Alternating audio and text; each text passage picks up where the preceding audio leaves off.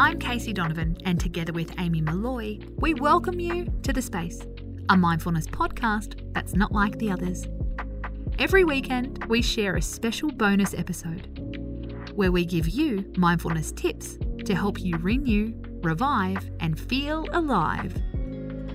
It's spring. Well, for our Southern Hemisphere listeners anyway.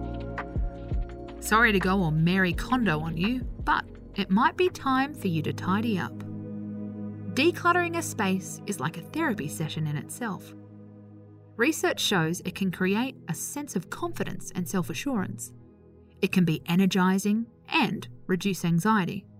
It can also reduce relationship tension, especially if your partner clears up the wardrobe. That doesn't mean you have to put aside your entire weekend. Have you ever cleaned out one drawer in your house and felt a huge sense of achievement? That's because it pays to focus on one area and really commit to it.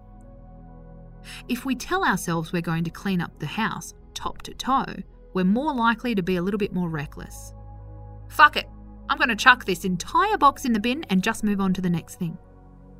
Instead, mindfully focus on one area. One bedside table, one shelf.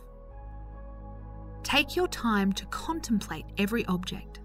See it, feel it, acknowledge any emotion it triggers. When you make a decision, keep, chuck or sell, own your choice. No second guessing and no regrets. Even putting away your laundry can be a mindful activity. Don't rush it. You can also use it as an exercise in gratitude. If you have a partner, remember back to when you were single and you dreamt of their clothes being in your wardrobe.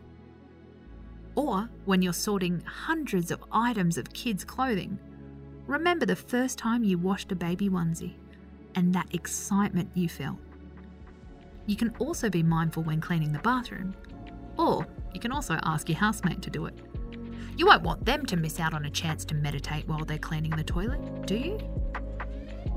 I'm Casey Donovan, and this is The Space. Tune in Monday morning when we'll share a tip to start your week with a clear head. Space out.